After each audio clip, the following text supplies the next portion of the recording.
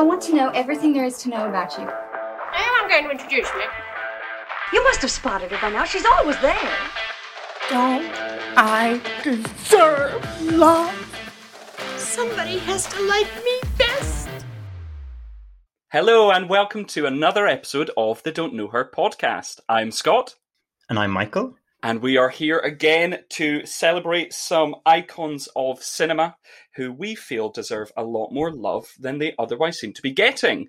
But this week we are changing things up in celebration of this time of year that we're putting this podcast out.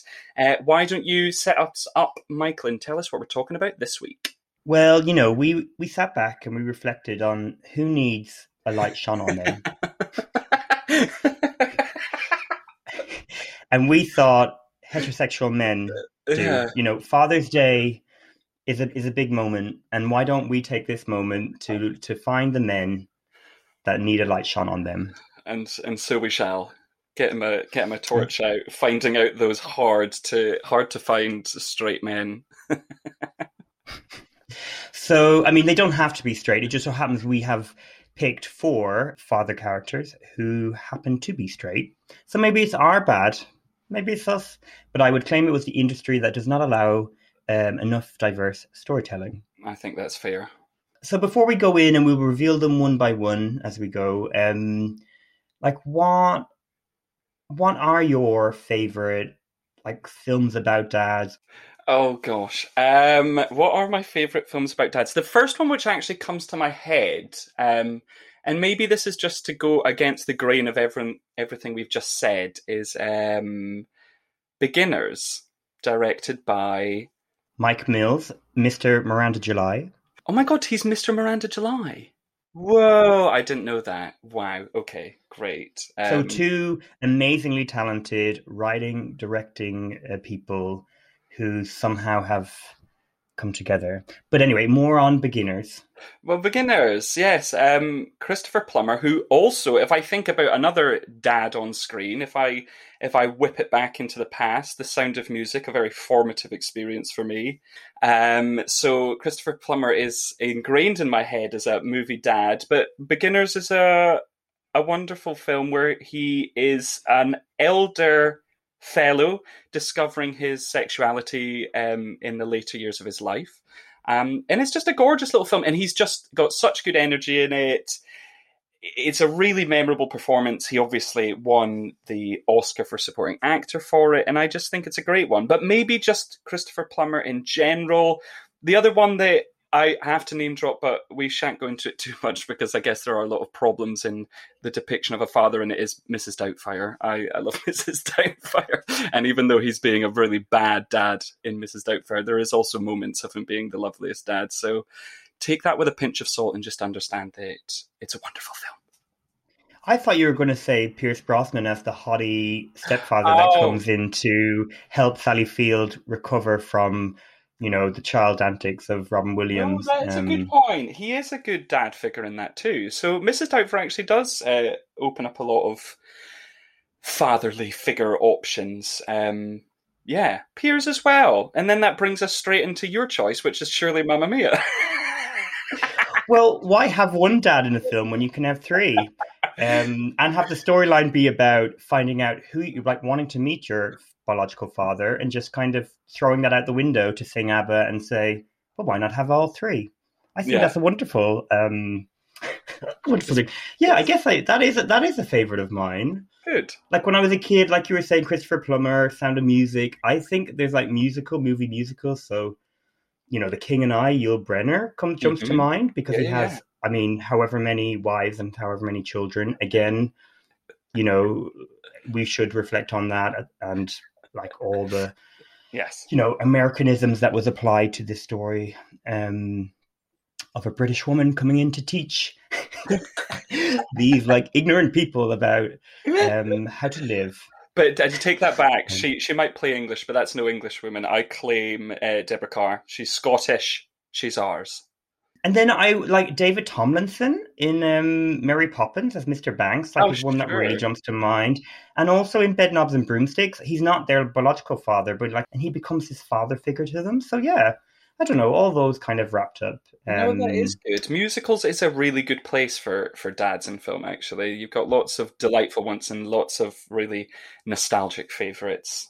And then, but like when we sat down and talked about this, I found it quite easy to come up with father characters that like resonated with me for whatever reason, and somehow, even if the film that they were in was celebrated in other ways, all of the people we've chosen, one or two of their co-stars were at least nominated for an Academy Award. Yeah. Which is kind of accidental.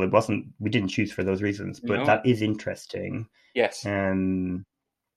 Just to like highlight now, I think one of those reasons is like the Academy, or the industry in general, sentimental fathers, which is kind of what those are the sorts of characters we're looking for. Sure. And their story orientates around the child, are perhaps not as well regarded critically as female roles or mothers who would do the same, where they're like, wow, like, isn't this amazing that a woman like sacrificed her life to do these things? I'm not sure men get the same treatment. Yeah. Why do you think that is? Do you think it's because in the cases of it being a sentimental figure type, do you think it's, I don't know, taking away from masculinity? Like, what do you think that's what it is? Yeah. I think that's what it is for sure. So a man is deemed less if they're in any way sentimental. So if you're like looking at, those musicals we referred to, like The King and I and Sound of Music, and even Mr. Banks in Mary Poppins, the problem is they're so cold. And like by the end of the film, like all that's changed is that they're like a little bit open. Like it's not as if they're like, I know Von Trapp Captain Von Trapp, played by Christopher Plummer, sings with the children, but he's no Julie Andrews. No. So no, where she's so motherly and she's so this, and a big part of that story is her becoming this mother. Like that's just for one example. Anyway, but I'm really excited to talk about the four people we've selected. So yeah, I guess let's start with the one which has quite a personal place for both of us, who is Gary Lewis in Stephen Daldry's 2000 film Billy Elliot. What are you doing around here like creeping Jesus? No. We found your nana in the spa stores. Where have you been? Boxing, where do you think? What are you doing? You've got me gloves. They were my dad's gloves. You better take better care of them, okay?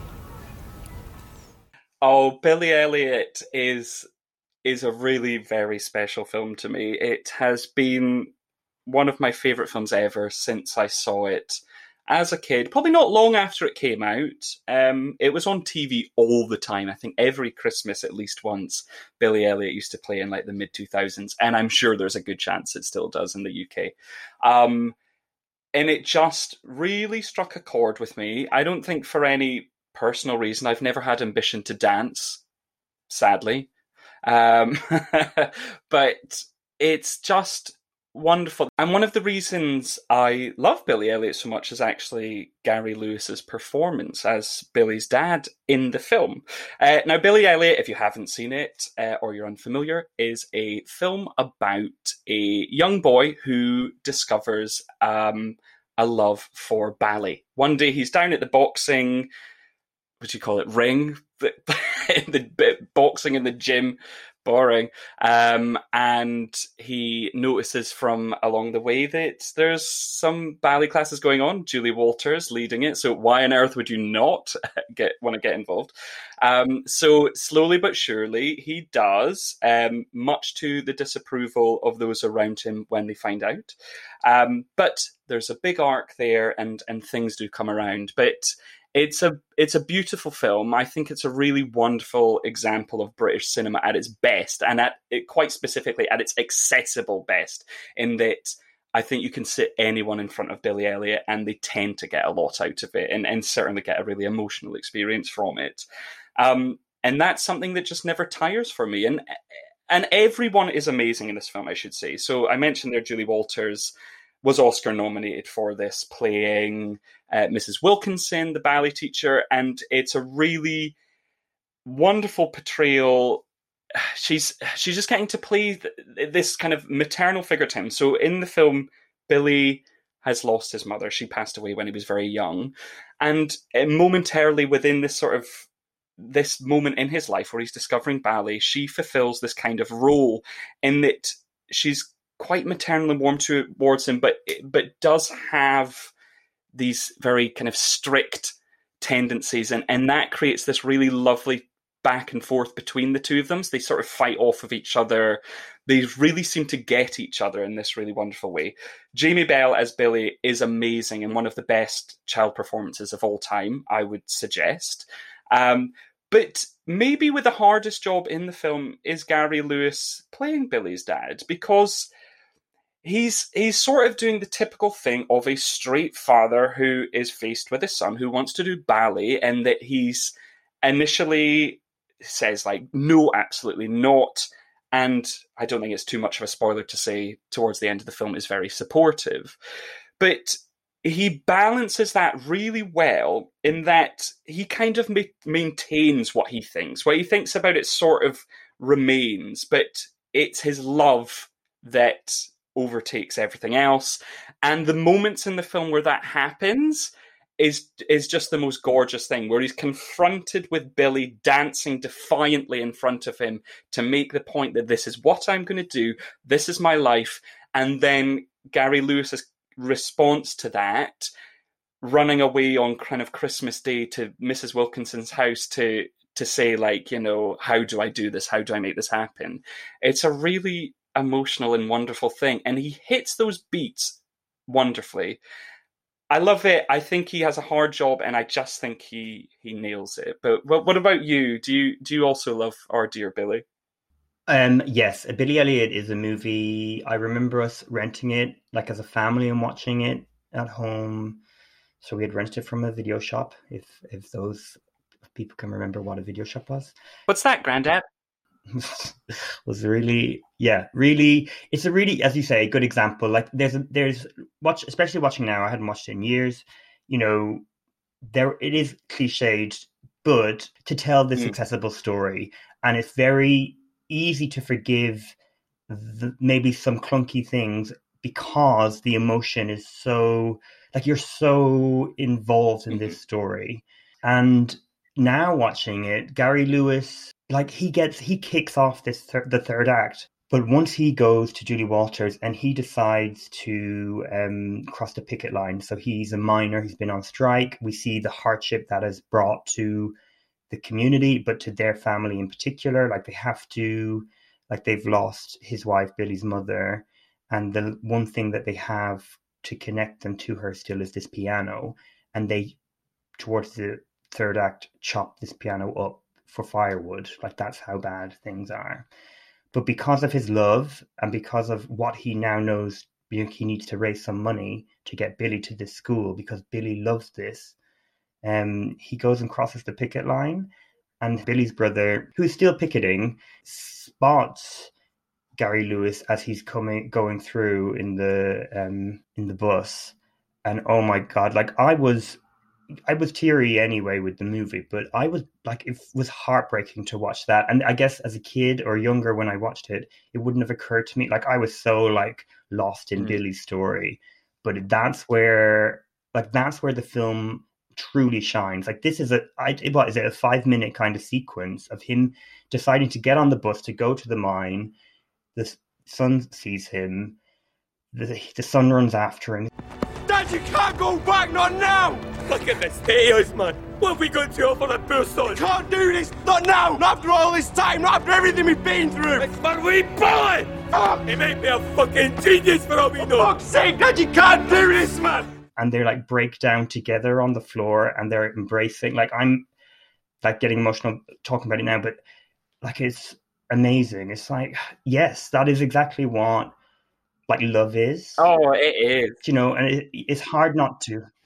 It's impossible not to feel everything in that moment for those characters. And as you say, he has a hard job to do because, you know, he is tough on Billy. He's tough on everyone.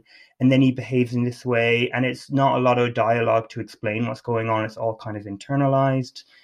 But you believe it all. So no, I loved it. I guess when I was young, it did personally mean something to me because I saw Billy's story as similar to my own. Like, I wanted to do things that were not readily available to me in my immediate surroundings. It felt like that was a huge dream to be able to, move to a city and do creative things and be whatever it is. But now watching it, I'm like, how is that possible when the film clearly states, like, he keeps kind of aggressively stating that he's straight. And the film, not even Billy, is because Billy's quite open in a way to, like, his friend is gay and that's that, whatever. But the film is telling you, like, I'm not a puff. Like, they are the words he says a few times. And he also, like, has a, like, weird moment with Julie Walters. There's like, you don't fancy me, do you, miss? So it's kind of like, I don't really know why. I think if they made the film now, they wouldn't feel the need to be like, this child is not gay, don't worry, you can get onto this story. But it is upsetting to watch that movie that's only 21 years of age, that is like, feels the need to consistently remind the audience, like, don't worry, this guy's straight. Yeah, you're watching a film about a boy who likes ballet, but it's okay because he's not also gay. That would be too much for you to handle. I think, you're right. As much as I love it, and it doesn't necessarily change to the extent to which I love it, because that's a huge nostalgic thing, but it does kind of, it now comes with this thing where I'm like, oh, that is very heavy-handed. That really should have not been, because you're right, it's hammered in quite a few times in different circumstances. But from its time, I understand it, but I just hope, like, I don't think now, if I was whatever age it was, 13 when it came out and watched it, I wouldn't have a connection that way to it, because it would be like, thankfully there are other stories I could watch about young gay people discovering their passion. No, that's fair enough. The second choice that we came up with was a similar story to Billy Elliot, and it's a performance by Rory Peratini in 2002's Rail Rider. See that there? Look at it closely. What do you see? Lots of little bits of rope, all twisted together. That's right. Whiria ngā taura here tangata o Paikea, kia pakari ai te iwi. Weave together the threads of Paikea so that our line remains strong. Directed by Nikki Caro, who recently had a big budget Disney film in the live action Mulan. In this film is Keisha Castle-Hughes, who was the Oscar nominee. She was nominated for Best Lead Actress. She was 13 years of age at the time. Wow. And is the second youngest person ever, after Quvenzhané Wallis, who was nominated for Beasts of the Wild, who was 9. Whoa! At the time. Wow. But Whale Rider tells a story of Paika, this young girl. I might be getting her name wrong, but I hope that's right. I think it sounded lovely. Thank you. There's this young girl, played by Castle-Hughes even, God. And she is, by birth, has disappointed her family. So they were looking for a male of the new generation to come in and lead them in the future. But she is a woman, and more than that, her mother died in childbirth. So the head of this family, which is a grandfather, played by Rory Peratini, is like shut off from her. Like, he shuts everything down. He leaves the hospital. He doesn't want anything to do with this girl. We cut forward to her being older. Her biological father has left, so her grandfather is kind of taking the mantle of her father, but is also so distant. So thankfully she does have a grandmother who gives her emotional support. But there is something about this young girl. This young girl really, she's I mean, there is a trope of, like, she's not like the other girls, and that's totally true. Like, she's not very feminine. She's interested in being a leader. She naturally, like, she's told not to do something, she'll do it. And not only will she do it, she'll do it well. So there's this great scene between her grandfather and herself, where he's trying to fix this boat, this motor of the boat, and he can't do it. and he just walks away.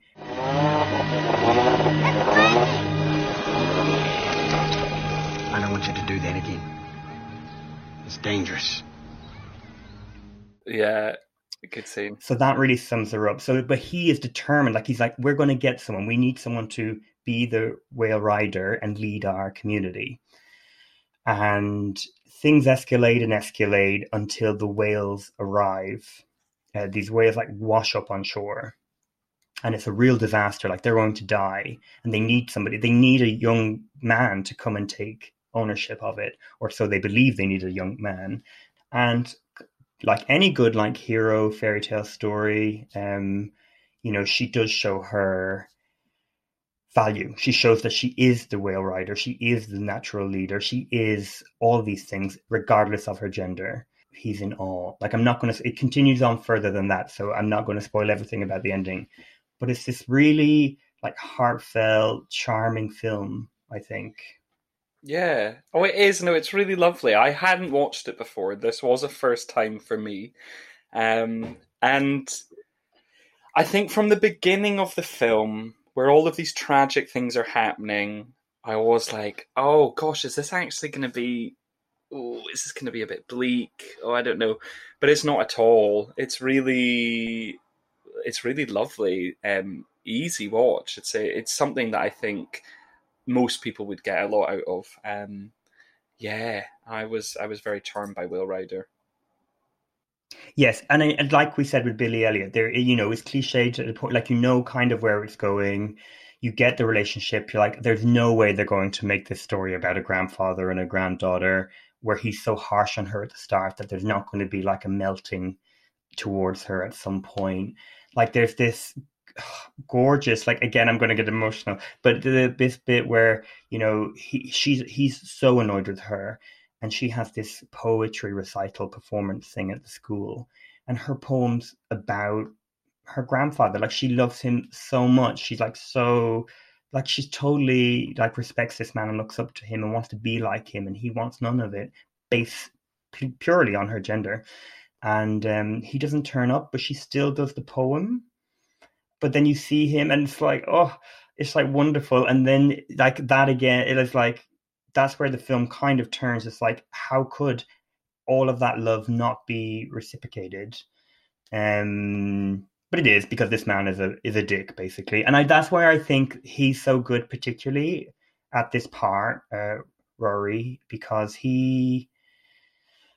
I don't know, he's able to be harsh, but there's still an understanding why you would look up to him, or like why you would, going back to what we said about, we've been trained to expect men to behave in this sort of toxic way, and to allow it, like, let it slide.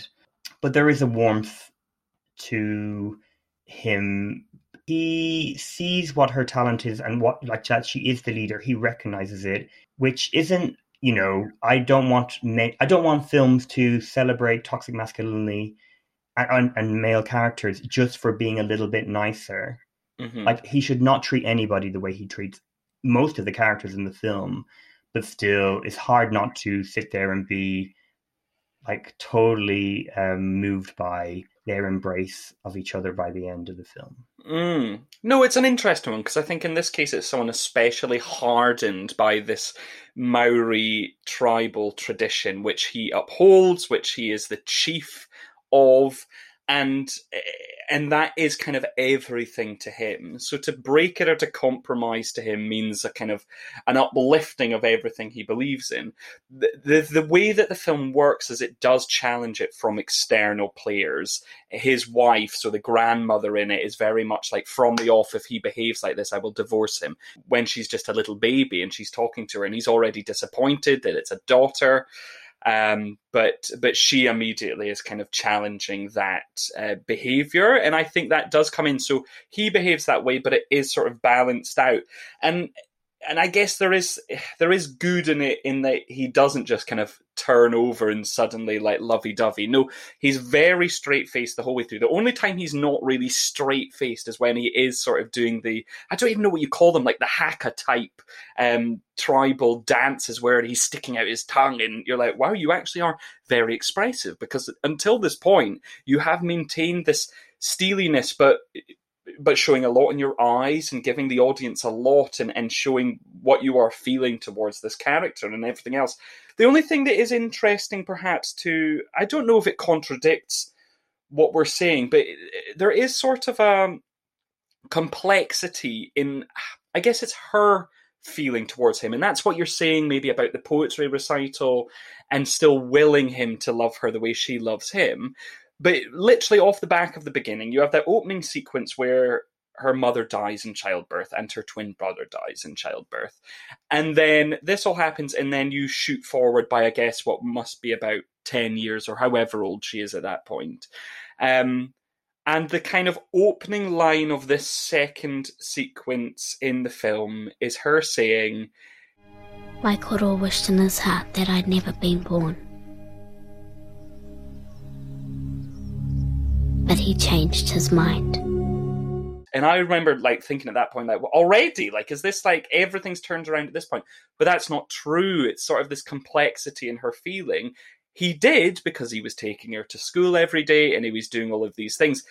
So their relationship is very up and down, and that sort of maneuvers as she's growing up and realizing what she sees to be her place. So it is a really interesting dynamic, which you don't necessarily get a lot of by no stretch on screen. So it was good, and he was fabulous in it.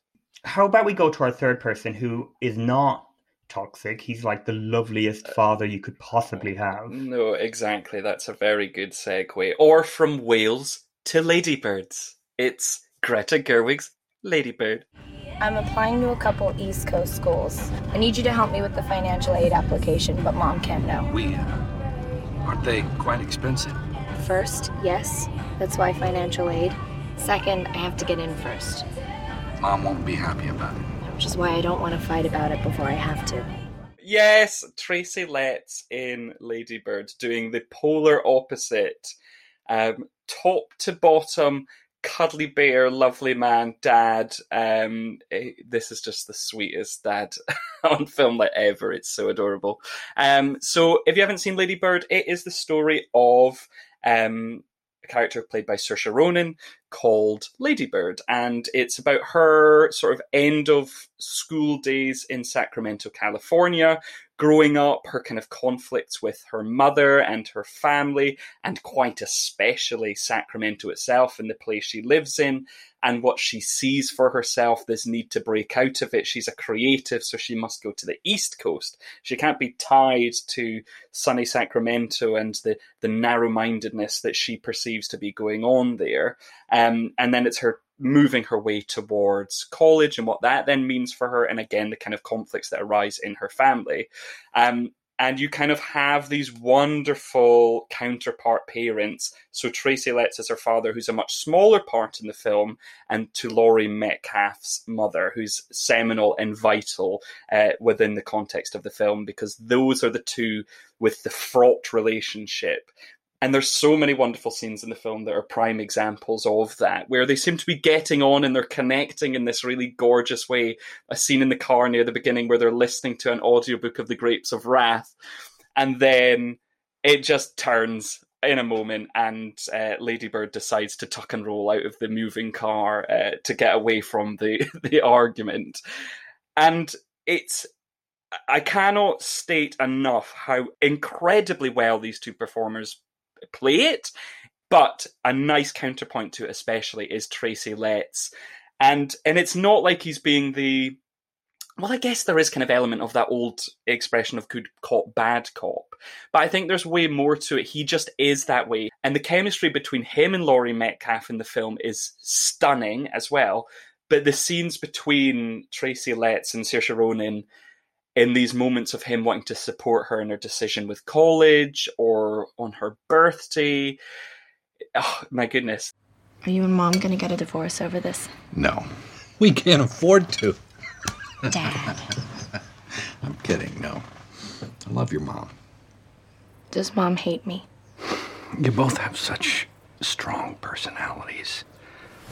She doesn't know how to help you, and it frustrates her. I wish she'd talk to me. She will. I know. There's such sweetness and like this intelligent sense of humor. He's just kind of presenting this like dream dad type figure, and it's wonderful. The thing alongside that though, which for me makes him memorable or like jump out when we talk about, you know, father characters, is he's really fragile and vulnerable as well. Yeah. Like it's very much like he could be easily hurt. So he like treads carefully. So there's, you know, at the beginning, you know, there's this whole commotion with the family because they also live with a son, Saoirse's brother, and his partner, and they're all doing their own thing. And then anyway, this kind of like eruption of activity and quite tense activity ends, and he's sat with his paper. And you're like, Yeah. I understand his role within this family. Yeah. Or not only to like not add to the tension, but also to kind of to just step away and be able to like do his own thing. And we do learn through it, like he's dealing with depression. He has been made redundant, you know, which is, we don't see a lot of this, but that's obviously a huge, you know, conflict because what Saoirse wants to do in the colleges she wants to apply for is expensive. And where Laurie Metcalf's character is loudly telling everybody that is wrong in whatever way, like that's how she naturally sees it. Tracy Letts more quietly kind of contemplates it and supports her enough, you know, without really, you know, fucking over Laurie Metcalf. Yeah. Like it's one of my favorite films of all time. But yeah, Tracy Letts really stands out. And it's just wonderful. What he's bringing is so great. It's wonderful. Like he's so good. And anyone that's not seen Lady Bird, like that's one element of this kind of large like landscape of what Greta Gerwig has created. So I'd highly recommend that. And I assume there's some great supporting characters who I hope when we focus on those actors, we will get to talk about Lady Bird more. Yeah, it's an all-round absolute fabulous film. Masterpiece. And like speaking of films where like I feel instantly like emotional, like our last choice is If Beale Street Could Talk. So the Barry Jenkins 2018 adaptation of James Baldwin's novel. And our focus is Coleman Domingo. That white man, baby, he wants you to be worried about the money. That's his whole game. But if we got to where we are without the money, we can get further. I ain't worried about their money. It don't belong to them anyhow. They stole it from us. They ain't never met nobody that they didn't lie to and steal from. Well, I can steal too. And rob. How you think I raised my daughters? Shit. What you think is gonna happen? What we make happen. It's easy to say. Not if you mean it. You know, God, the Barry Jenkins way of telling stories is very emotionally inviting, I would say, particularly with, you know, the music by Nicholas Britell and James Baldwin, who, for me anyway, has a real ability to hone in on like what it means to be human and how to you're experiencing kind of day-to-day life, but in such a heightened way. And then you throw in these like this tragic story really of a young couple who cannot be together because essentially this young man is being accused of something, of a rape that he couldn't possibly have done, but based on his race, he's in jail. And at the start of the story, it's kind of unclear how long that will be and everything like that. But his girlfriend is pregnant. So the story, a lot of it focuses on her kind of and her pregnancy, which is why, like, so in this film, it's Regina King, who is not only Oscar nominated, she wins Best Supporting Actress for this film, and deservedly so, as this very strong-willed mother who will do anything to look after her daughter, or anyone that's kind of she sees as part of her family. So, and that doesn't have to be blood related, because she does an awful lot to protect this son-in-law, or would-be son-in-law. Yeah. And Colman Domingo plays the father, so Regina's husband. And again, like Tracy Letts, he's a quiet presence. You know, Regina is leading that household. So you've got Regina King as the mother, you've got Colman Domingo as the father, you have Kiki Lane, who is amazing, and she plays like the lead character Tish. And then she has a sister, Teyona Paris. And he jumped into my mind really quickly when we were talking about fathers, because I just remember this real support.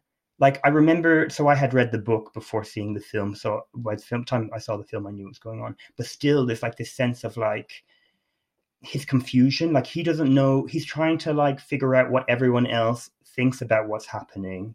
And he tries to do his best to support, but also be kind of responsible.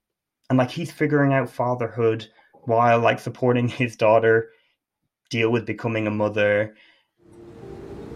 You sure you want this baby? Yes. And Fondy wants it too. It's our baby, and it's not his fault that he's in jail. It's not like he ran away, and we've always been best friends ever since we were little. Daddy, you know that, and we'd be married now if it wasn't for that lady lying. He knows it. He knows it. Your daddy knows it. He's just worried about you, that's all. Hey, don't you go thinking I think you're some bad girl or any other foolishness like that. I just asked you because you're so young, that's all. I mean, to go from Lady Bird to this, I would say it is masterpiece to masterpiece. It's amazing, but you're right about everything you've said, and Colman Domingo is a wonderful presence in it. I think especially for his relationship with Regina King, they have a great chemistry. I kind of like the glances between her and him. She senses he might say something. She shoots him a look. He changes his mind. They get each other. They operate as one unit. It's magic. But the whole family dynamic, like you're saying, with the sister and then the other side of the family coming into the mix, all of these scenes are great. And his presence there is just luminous and wonderful. But to kind of the flip of all of that as well, and very much tied with his relationship with Regina King in the film, he's very sexy and sensual as well. He is this, I'll use it again, luminous presence. He's wonderful in here. But I mean, this film is luminous. It's full of great players, but there is something about his energy which is just a gorgeous and perfect fit in what is a gorgeous and perfect film, quite frankly. Yeah, and it really strikes me like he could easily be like when the family of the young man who is incarcerated and is the father of Tish's child, and I should say his name is Stephen James, who is also amazing. But when his family turn up to be told that they will be expecting a kid, like he could easily take charge, but he empowers his daughter. Like Tish is not naturally, the spokesperson for anything or anything like that.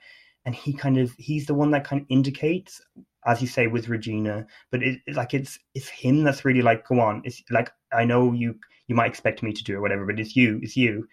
And then she does it, and you can tell like he knows like that she's able to do it. I don't know. I mean that a lot of that comes from Baldwin's writing, but it's the way it's captured on screen with the performance and the cinematography and everything. It's just like magnetic. It is wonderful. And it does surprise me in general, like if Beale Street Could Talk maybe didn't get, the acknowledgement in terms of audiences or awards that it should have, which I can only put down to like, if you have Moonlight and Moonlight wins Best Picture and is so celebrated, the film you're going to follow up with is naturally going to be a harder sell because, people are expecting something. And sadly, yeah. But still, I think this is wonderful. And I just hope, like, I'm such a James Baldwin fan, that they just adapt more and more. Yeah, there's so many amazing stories there to tell. But if Beale Street Could Talk, I recommend reading it and watching the film. and listening to the score. That Oh score is my like goodness. on repeat. It is this score is heaven, literally heaven. So I feel like so warm, like in terms of loved. Also because it is quite warm. And the heat, but it's humid as we're recording. It is incredibly hot. I'm emotionally and physically warm. Yeah, the warmth you feel is a lot of things going on. Whoa! So let's step back as much as I want us to embrace the love, and let's play a game. Woo! So, what would you like the prize? What's the Father's Day appropriate prize? A child? Would you like a child on your doorstep? No, not right now, thanks. Or would you like a letter inviting you to Greece for some secret party from a child you might have had? Yes, I would. And then I'll go and see Pierce and all my daddies. Oh, I did it. I was going to say we've made it this whole way without saying daddy, and I've done it. Oh, no! It's all right. It's all right. Okay, so a letter inviting you to Greece for a secret potential paternity test is coming right up. I always wanted an Amanda Seyfried. Oh, I'd love one. Okay, so the first question is, how many films have been nominated for Best Picture with father in the title? Whoa, okay. How many films have been nominated for Best Picture with father in the title? Okay, The Father. In the Name of the Father, was that nominated for Best Picture? Yes, it was nominated in. That's the 1993 film, just for people who do not know, by Jim Sheridan, starring Daniel Day-Lewis and Emma Thompson. God, any bloody excuse to emphasise the Irish films. Father. Flags of Our Fathers? No, that wasn't nominated for Best Picture. Not even close. No, but I thought it was too, but it was the sequel, Letters from Iwo Jima. Yeah, so which were this Clint Eastwood kind of back-to-back films about World War II. Well, I'm really drawing a blank here. So how about this might help you? There is actually only 3, and you've got 2 of them, which is very impressive. 2 of them. Oh, wow, that's great. Because I wasn't including the Godfathers. Fair enough, because that's Godfather. Okay. But that would also double it, seeing as all 3 of those were nominated. That's very true. Okay, so one more father. I'm trying to think if it will be. I reckon it's going to be old. Yes. So I can tell you it was the film's from 1950. 1950. Okay. I will say, do you want another hint? Yeah, I don't know if I'm going to get this one easily. So it was remade in the 90s, and it also had a sequel to that version in the 90s. Father of the Bride. Yeah, the original that starred Katharine Hepburn. Spencer Tracy. No, Spencer Tracy. Yeah, just Spencer Tracy. I mean, Diane Keating might have accepted that kind of nothing part, but Katharine Hepburn certainly wouldn't. No. But Elizabeth Taylor played the daughter. So there's a lot of star power in that film. I didn't even know that. Right, okay. Great. Father of the Bride. Very good. So just to summarize, The Father this year, that was nominated for Best Picture, In the Name of the Father, the 1993 film, and Father of the Bride from 1950. So yeah, that was really good. You got 2 very quick. Next round. So this is a few questions, which I'm going to, put under the category of who's the father? And I mean the Holy Father, or like a priest or a vicar. Oh my God. Playing fast and loose with labels, I am. So, number 1, you have to guess either who the actor is or what the film is. Okay. So, right. Are you ready? I'm ready. Number 1. We're going to play First One to Cry Wins. Starting now. I'm playing too. So is Miss Pat. Oh, that's a good one and very fitting. I unfortunately cannot remember this actor's name, but he is fabulous in this film, and he's also great in Fences. It is Lady Bird is the film, but yes. Can you remind me of his name? Stephen McKinley Henderson. Stephen McKinley Henderson is a fantastic actor. God, so he plays Father Leviach in Lady Bird, who's the person leading the drama troupe, because they do this production of Merrily Roll Along, Stephen Sondheim's musical, and he is very emotionally available, and you can see that, you know, he gets a lot out of making these shows with these kids. He's absolutely a joy. Yeah. No, good one. All right. Okay, number 2. I've always felt there's something inherently psychopathic about someone who joins the army in peacetime. As far as I'm concerned, people join the army because they want to find out what it's like to kill someone. I hardly think that's an inclination that should be encouraged in modern society. Do you? Jesus Christ didn't think so either. And the commandment, thou shalt not kill, does not have an asterisk beside it, referring you to the bottom of the page, where you find a list of instances where it's okay to kill people. What about self-defense? It's a tricky one, all right. Ooh, so it's absolutely Brendan Gleeson. Yeah. And then I immediately have 2 films in my head where he is a priest, and if it wasn't for the end voice being an adult, I would have been swaying or more torn, but I think it's Cavalry. That is correct. The 2014 John Michael McDonough film. Yeah. A good one. So, right. Number 3.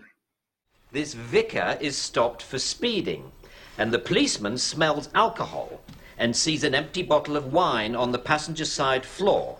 And he says, "Have you been drinking, Reverend?"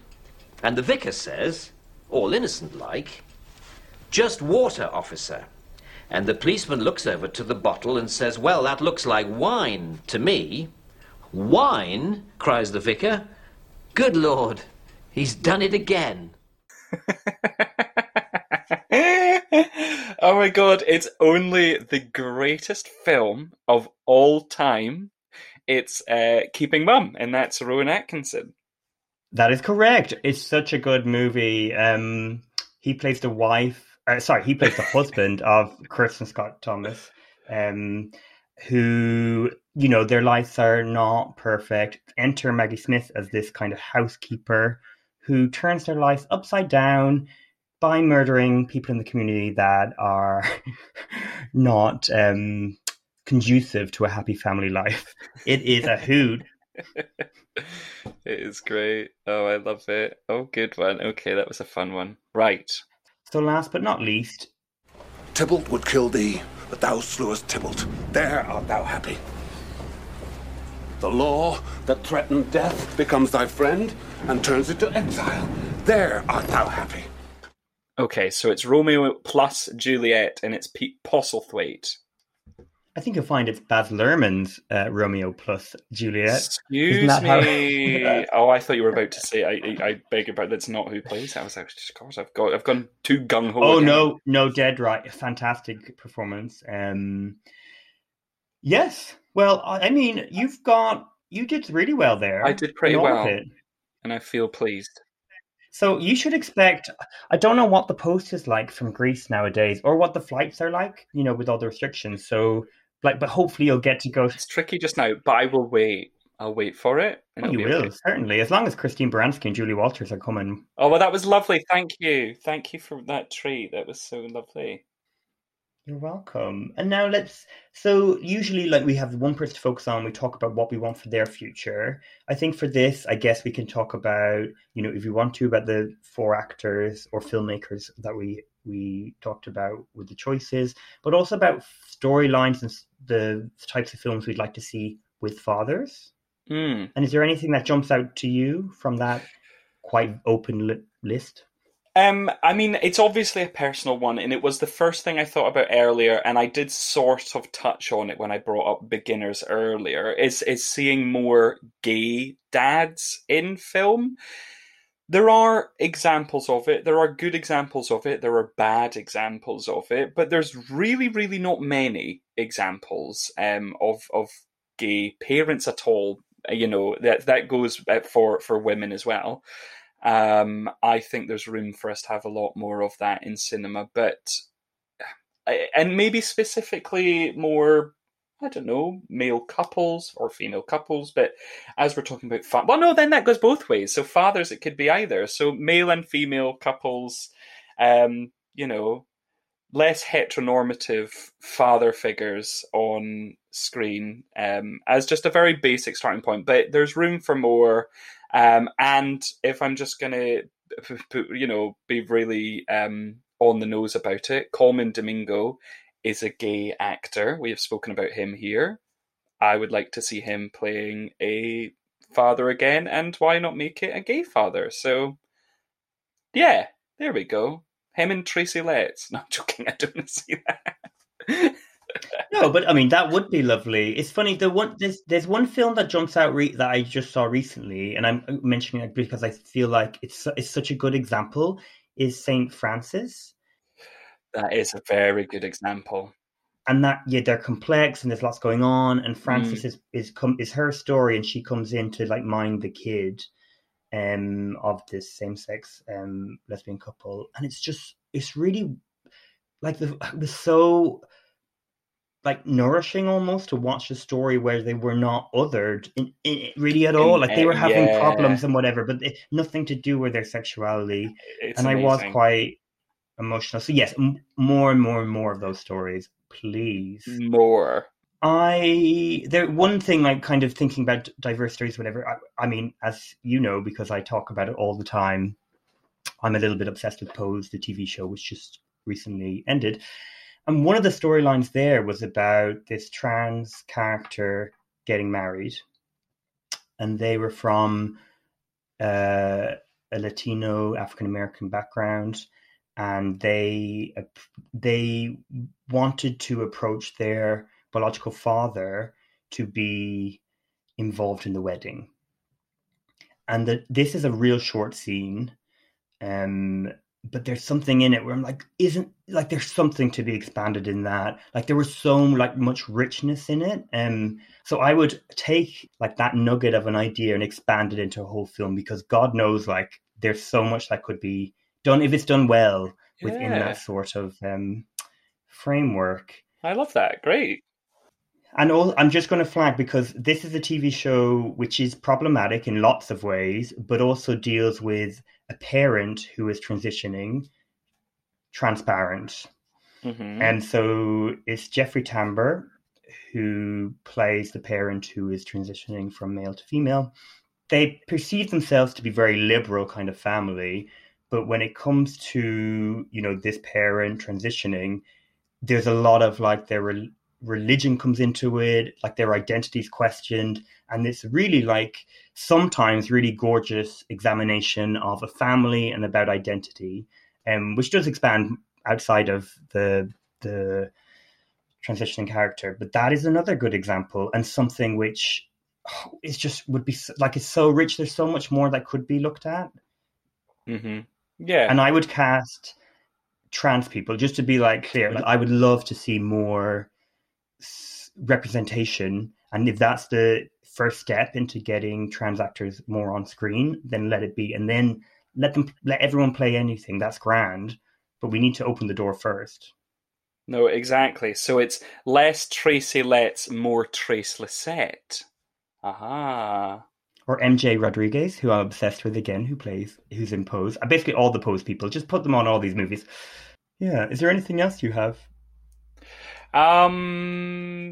Well, maybe to kind of go back to, I mean, how boring. We should probably end on this, very optimistic note on diversity in cinema and inclusiveness. But this is also still kind of the same idea. Is kind of what we were getting from Tracy Letts and Lady Bird, is more examples of fragile men who are dealing with mental health issues in what is a healthy and interesting way. And I think it's good to get more stories out there about men and fathers having these struggles, because it's incredibly common, and it's certainly not something I can think of being addressed in film. It's more often than not, it's female characters, mothers with mental health issues. So maybe maybe more kind of leaning into that and having an open-mindedness towards those stories and sharing,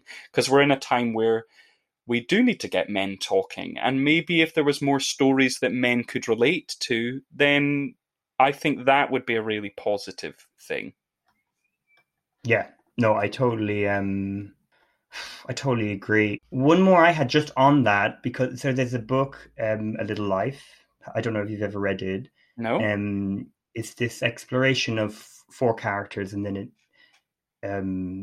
focuses in on details of their life and how they got to that position. And, you know, I don't want to reveal too much, but there is a really gorgeous depiction of a relationship between a father figure. The character's name is Harold Stein, and Jude. And Jude is quite has a lot going on, and that dynamic between the two, I think, is one of the. It's just so well written and so so good. I'm really nervous about suggesting A Little Life to be adapted into a TV show or to a film, because it's quite like a delicate sort of book. It's very heavy. There's a lot going on in it. But if it was done well, I'd love to see it. I would love to see it. And I've been trying to think for this, who would I get to direct it? Barry Jenkins does jump to my mind if he was interested. Someone like that who could really harness the kind of rawness in it, and the sort of fragility between people and connection.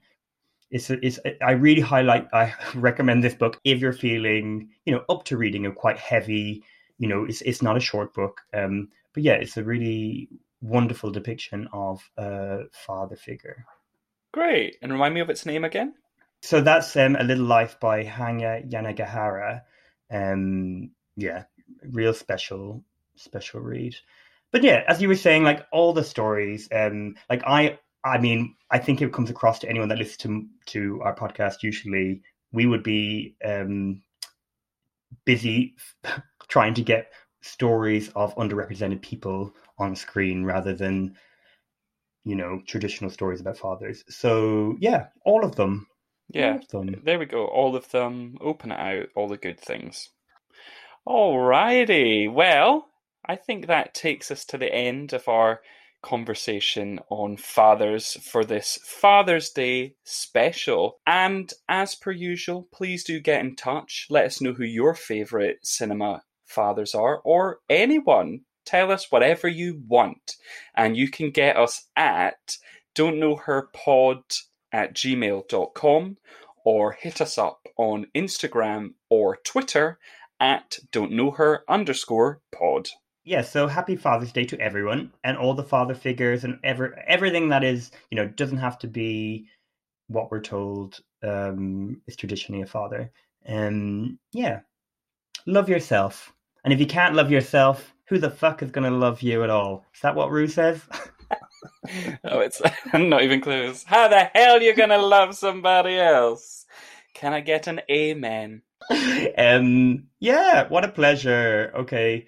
Well, we'll see you next time when we go back to our usual focus on an individual, and it's going to be someone really special.